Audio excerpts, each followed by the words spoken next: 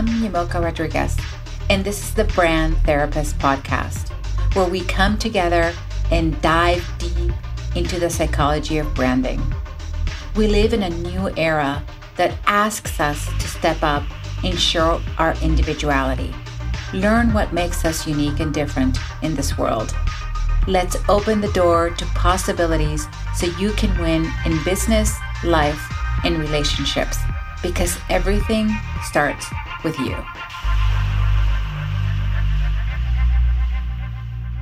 Hello and welcome to the Brand Therapist Podcast. I am so excited to have Daniel Epstein with me here today. I'm so excited. Before we begin, this is the way we're going to do this one. It's going to be a little different than the others, but I'm going to start reading your bio and I'm going to ask you some questions because you have such an interesting bio. I love it. Daniel is a marketing innovation consultant based in Cincinnati, Ohio. And he taught marketing and innovation strategy at the Rotman School of Management at the University of Toronto in the Executive MBA program. And he also was a Harley Proctor. But let's talk about, first of all, director at the Procter & Gamble, where he worked for 21 years. So he was a Harley Proctor, which I'm sure people don't even know what that means or what that is or the importance of that, right? But before that, I know you lived in Canada for a year, 2 years? 6 years. 6 years. Wow. I didn't even know it was 6 years.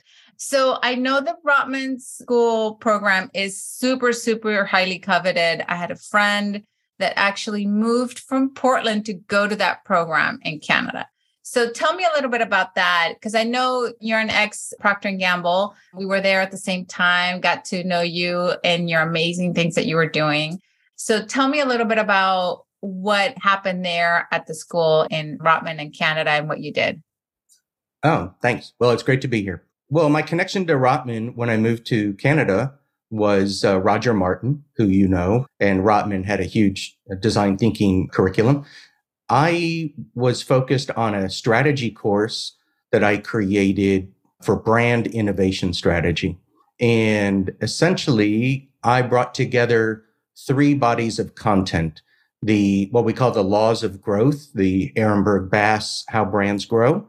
So the fact that brand choice is a matter of probabilities, not based on deep love and loyalty. And then I'm still a big fan of Clay Christensen's The Innovator's Dilemma. Yes. And this idea of disruption from underneath and how disruption often shows up inferior at first. And then I'm a big fan of Roger Martin and A.G. Lafley's book on strategy, the Cascading Choices strategy model, where to play, how to win. So I just kind of combined those 3 things, and students needed to think about a long-term innovation strategy for any kind of a brand, service brand, physical product brand, that respected these laws of growth, this more probabilistic approach to brand choice, not love and loyalty. So that's what I taught it for 2 years. I love that. And then the other thing is, what is a Harley Proctor? It was just a designation. Harley Proctor was, I think, the nephew of the founders of P&G, and he's the one credited with starting the marketing function. He's the one who came up with the name Ivory and started this idea of marketing by brand rather than for the company. And so it's just a designation that was given to people in marketing who had achieved a certain level of competency, but also guiding the organization in where to go in terms of going forward approach to marketing. So it was kind of like tenure, but they could still fire you. I love that. I love that. I mean, I know there were very few Harley Proctors. Not everybody gets that title. And I think the listeners would like to know that also Procter & Gamble, they have huge marketing excellence. I don't even know how to describe that. But a Harley Proctor is just a title not everybody gets. And I see, like you said, like it's a more academic kind of title. I mean, if you want to translate it in that way, but it does have a lot to do with the understanding of branding, the understanding, like you said, like the course of where a brand goes. Because there's another thing in here that I want to talk about that kind of came to mind. You say that you're also, which relates back to Harley Proctor, this behavioral predictive quantitative study of psychologists to deliver large scale. How does psychology kind of come into the aspect of branding? Oh, well, actually, all the great advancements in brand building are really happening in social psychology. And I'm very lucky that I'm partnered with two of the leading social psychologists who are experts in non-conscious drivers of habitual behavior. And so if you think about it, certainly those of us in CPG, but even all kinds of things from financial services to cars to certainly appliances, the science shows that there's not a whole lot of thought that consumers put into these decisions, even decisions we think are well thought out. They have to use heuristics. Our brain and our daily life, our survival depends on what Daniel Kahneman and Amos Tversky called system one decision making. And so social psychology includes the science of how people really make decisions and what influences their decisions. And a whole lot of it is non-conscious. So we really have had a shift from the days of the Kotler era of marketing, where decisions are deliberate and based on love, to we understand that as crazy as it sounds, the best relationship, and I'm quoting my mentor, Craig Wynette here, the best relationship we can have with a consumer is a habit and not deep love and loyalty. So we can talk more about that, but that's why social psychologists are the cutting edge of marketing, not MBA professors. Exactly. I love that because there's a reason why this is called the brand therapist, right? It's because it's all based on psychology and we use 3% of our conscious mind and the other is our unconscious. So that's a lot of percentages right there that we don't even do at a conscious level. I'm just going to say a few things that are on your bio. You worked on Crest White Strips, which was a $250 million in North America sales today. Tide Pod Tats. You worked a lot in Tide, which is the primary kind of brand, I would say, at Procter and Gamble. That's what I tell a lot of people. That's the daily bread, right? If you're on Tide, you are a pretty amazing marketer. And then you did some FEI innovation, brand building. But what I really want to talk about, and this gets into our story questions, is I want to talk about the amazing book that you were developing for years. I know you've been working on this for years. I know you have a very extensive, amazing profile around the work that you do, the career. But I want to talk about this book that you've just recently published. The name of the book is Portraits in Faith. And this project's been going on for about 20 years. As I was traveling the world for Procter and Gamble, I started adding on personal days to my business trips to interview people about their spiritual journeys and the role of faith changing their lives, but not religion. I mean, somebody might refer to their religion, but I'm really interested in what was the context, what was going on in their life, what happened, what are they like now? And I'm a photographer, and so I do what's called environmental portraiture, black and white. And so I make a black and white portrait of each of these people. And so far, I've interviewed and made portraits of 500 people in 27 countries.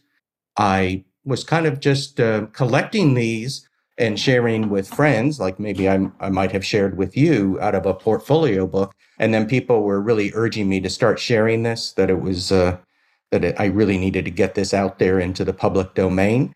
And I was very lucky through, again, my mentor, Craig Wynette. I was able to meet Ken Burns, the documentary filmmaker. And Ken said to me, have the courage to say this isn't a film. Not everything is meant to be a PBS special. Everybody wants to make a PBS special, but not everything is meant to be that. So as I thought about it, okay, 500 talking heads, no B-roll, can't afford time or money to bring all this to production at once or to publishing at once.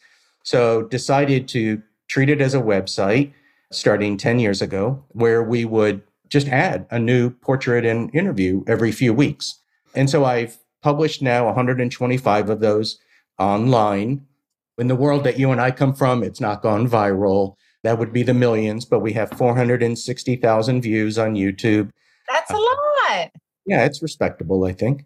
So YouTube is actually our most popular media where Does we that, have a, does that surprise you at all?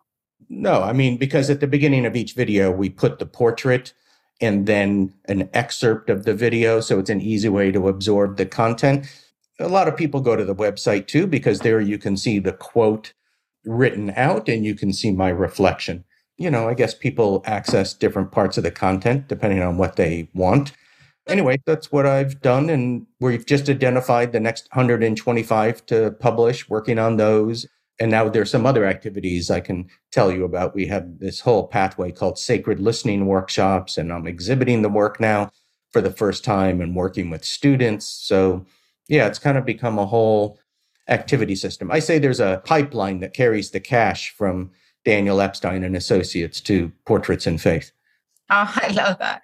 So we are going to talk about your exhibit at the end so everybody can join us for that. I know it's in Chicago, for those of you in Chicago, or for those of you who want to travel to Chicago. But before we get there, this wouldn't be a brand therapy podcast if we didn't talk about childhood. So let me ask you, how did your childhood influence the way that you decided to take on this journey around Portraits of Faith? Well, I grew up identified, you might even say over identified with Judaism. All my early accomplishments were at synagogue, youth group, that whole thing. But when the shit hit the fan in my life in my mid 30s, I realized that I didn't like who I was. I didn't like how I was acting in relationships. I wasn't all that successful at work. You have up years and down years, but yeah, I kind of had one of those moments where I woke up and realized I didn't like who I was. Would you say it's a midlife crisis? Yeah, but without the marriage, the divorce, and the sports car. And, Judaism is also kind of unique. It's not a religion of faith. It's a religion of do these things, keep the Sabbath, keep kosher. I mean, a whole bunch of things that are in common with Christianity too, about helping the poor and the needy. First of all, there's no salvation, and the concepts of faith are really kind of wobbly. In Judaism, we say na'aseh v'nishma, do, and then you'll understand or maybe get a feeling. Or as I heard a rabbi once say, don't tell me the Sabbath isn't meaningful, observe the next 52 and then tell me if it's meaningful. That's a very Jewish idea. You can also see where Jewish humor comes from. And so kind of when the shit hit the fan in my life, I just needed a deeper sense of faith. And quite frankly, I think what happened in retrospect is I started drafting off of all of these people's stories of faith. And if I could be even more specific, stories of gratitude. I was not a very grateful person. Before I was at Procter & Gamble, I lived in Boston. I was a miserable CPA. And I had a psychiatrist that I went to describe me as a young man who wasn't happy about much. And that really described me and had a real well-honed victim personality. And, I think that listening to these stories of faith, but really of gratitude around the world really lifted me up until I could develop a faith and a theology that worked for me. As you might guess, my theology is pretty big and broad, the big, broad highway. I still identify as Jewish. It's very important to me. But I think that this project helped me get in touch with many people's stories of faith that really gave me hope and turned me into a more grateful person. Oh, I love that. So if I asked you, what is Daniel's personal brand about? What would you say it would be? Well, I say the name of my book would be A Funny Thing Happened on the Way to Self-Actualization. I think my brand is about having one foot in this world. I still really enjoy the behavior change consulting, the marketing work I do, the branding work I do with companies around the world. And I know that's not what matters most. I know what matters most is this connection to all that we might call the divine, the sacred in life. I interviewed an incredible woman, Valerie Kaur, in Los Angeles a few weeks ago, and I asked her what her concept of God was. And she said, God is a way of being. And I love that idea that regardless of what the metaphysical reality turns out to be, which who knows if it ever gets revealed to us on the day of death or whatever, I know that I'm a better contributor to human society, to all of creation by trying to live a more sacred life and tapping into the divine, the sacred, and trying to be of service to other people and not be selfish. I love that. I love that. A foot in both worlds. Somebody once wrote me that they had converted to Christianity because of our interview and our time together working on the project. He was one of my producers. So I started calling myself the accidental missionary. So is that my brand? Maybe that's my brand. Oh, wow. That's pretty incredible. Those, what happens when we take the step to do something unexpected that we didn't plan for it in life. Sometimes there's certain things where it takes us, like you said, they probably asked you, okay, Daniel does this, this, and this. He's the person to take this work on. And when we decide to take on that mission, right? Like you said, like you might be skeptic, you might be afraid. What is your greatest fear around this work? Oh, what a great question. I have a couple of fears. The first one is that I'll die before I publish it all, because for a while I had in my will that these portraits and stories would be published in a small volume by my friends who were named in my will. And they're like, could you do this yourself before you die, please? Now that I've published it and written all these reflections, there's no way anybody else could reflect back on these interviews and what these individuals mean to me or meant to me. That's probably my biggest fear. So that's kind of where I'm taking the work now. So it sounds like you've been really open to wherever the idea comes from and then developing this in a sort of form that you weren't really expecting to develop it. So was there a time when you were holding back? So tell me about what happens when you hold back on these things that are kind of forcing you to put this out there. Well, I recently had this amazing experience at a ranch devoted to experiences with horses in Santa Fe, a place called Equus. And they put you into the corral with 5 horses, and you learn to work on an issue and to see the reaction in the noises and the movements of the horses, because they are very sensitive to emotion more than humans are. Anyway, it must have been bubbling up in me because I felt like I received 2 messages from the exercise I did with the horses that are relevant to your question. The first was that I had to start putting aside 3 days a month for writing portraits and faith content because it's the rootedness of my life. If I'm not writing these reflections, if I'm not selecting quotes from these interviews, I'm not in my right work and I'm not grounded. And then the second thing is I felt that if I did not finally develop a meditation practice, I was not going to have the impact that I want to have before I die.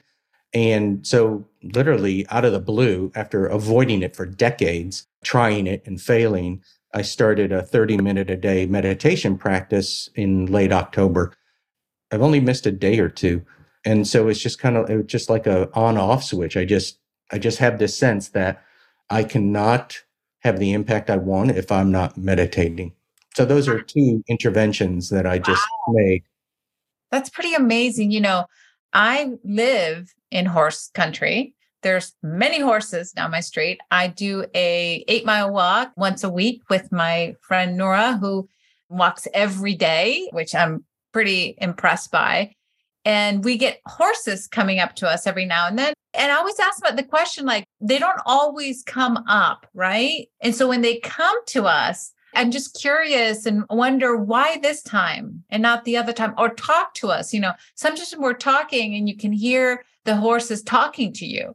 And so I always wonder, is there something they're trying to tell me, or is there something I need to think about? And I love the meditation practice as well, because I've also been on and off on my meditation practice. But when I do it consistently, I live in another world. It's like things come to me, things are easy to do, tasks come much more freer. And I think it's because of the uncluttering of the mind you have more clarity around different things. And I do believe you're like getting me back to, okay, get back on it because I'm off it. Every time I travel, I get off it. And so I just got back from a trip. So now I need to get back on it again, on the wheel. But you're right. It's funny how that came to you because I feel a sense that that really helps me as well. Oh, that's great. I'm hardly an expert. I have a colleague who's been meditating for 35, 40 years. So this is all brand new for me. I just have this sense that it's non-negotiable now. I love it. Okay. So a few more questions. How do you see your life in about 10 years from now? Where do you see yourself going? 10 years from now, I have no idea. I'm sure at some point the consulting won't be as active, but it's a lot of fun to consult and to teach. I'm a teacher at heart. My parents were both teachers. And, I'm lucky I got to be a teacher inside of one of the biggest corporations in the world. And now I get to be a teacher to all these companies that all those people went to after they left P&G. And I get to hang out with these PhDs. And what did I know about the academic literature? But now every project I work on essentially starts with an academic literature search. My colleagues teach me so much about validated research and isolating variables and causation versus correlation and what really changes behavior. And you could say that on the portraits and faith side, I'm also in pursuit of changed behavior, and that I probably believe in changed behavior creates changed attitudes and intentions, that we can't just rely on changed attitudes and intentions to change habitual behavior in this world where everybody is so polarized. I think there is a connection between these two worlds that I work in. I hope I just continue to work in them. I mean, using brand terminology, I hope that the brand extensions of Portraits and Faith continue to have an impact, or that I get redirected. My goal is to have a profound healing impact on the world before I check out.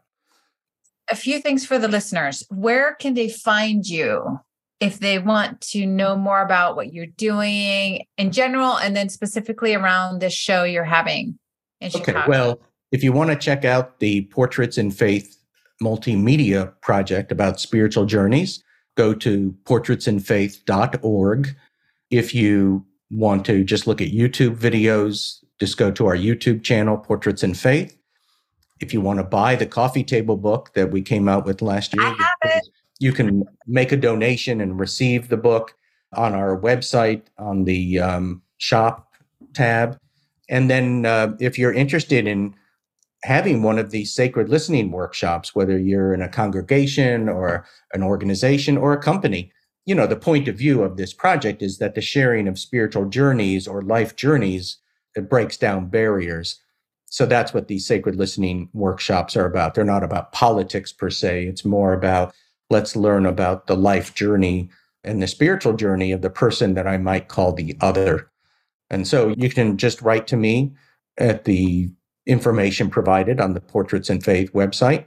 And if for some reason you're interested in my branding and behavior change work, you can look at the Daniel Epstein and Associates website. So the exhibition, there is a public opening at the Laboratory Schools in Hyde Park, Chicago, on Thursday, January 26th from 4 p.m. to 7 p.m. That's when it's open to the public. If you're in Chicago and can't make that date, just write me and we'll try to find a time where you can be given access to the gallery to see the exhibit. And we'll be publishing online about the work that we end up doing with students and what came out of that. Wow, that's so exciting. So everybody gets to know that listens to the podcast, they even may get a special tour that Daniel may provide if you reach out to him personally. There's so much amazing work that you're doing. It's incredible. I feel so grateful to have met you in the years we met and worked together. I love that connection. I know we have another connection through other things in the psychological world of the Enneagram as well. And lots of learning there. I mean, it's so interesting how the path kind of takes you there as well. Thank you, Daniel, for everything you do, not just for others, but for the world of faith. I love that I got to experience that myself with your talk recently here in Louisville, Kentucky. And when I saw the videos, I didn't know what to expect.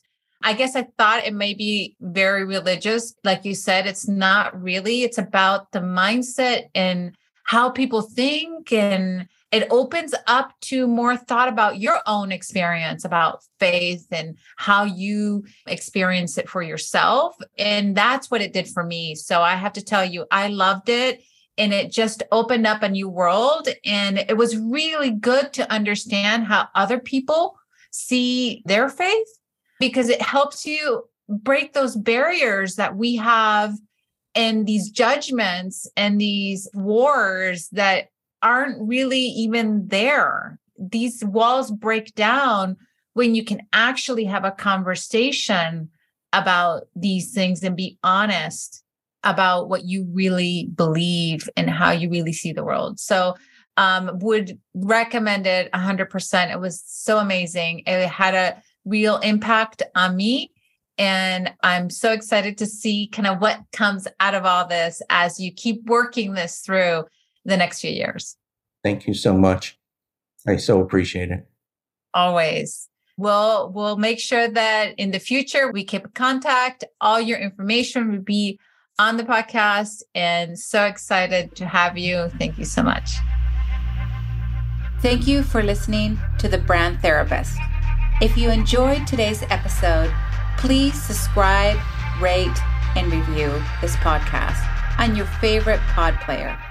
If you'd like to connect with me on social, you can find me at Yamilka Rodriguez Branding, Bespoke Branding Agency, or email me at yamilka@yamilka.com. Thanks for listening.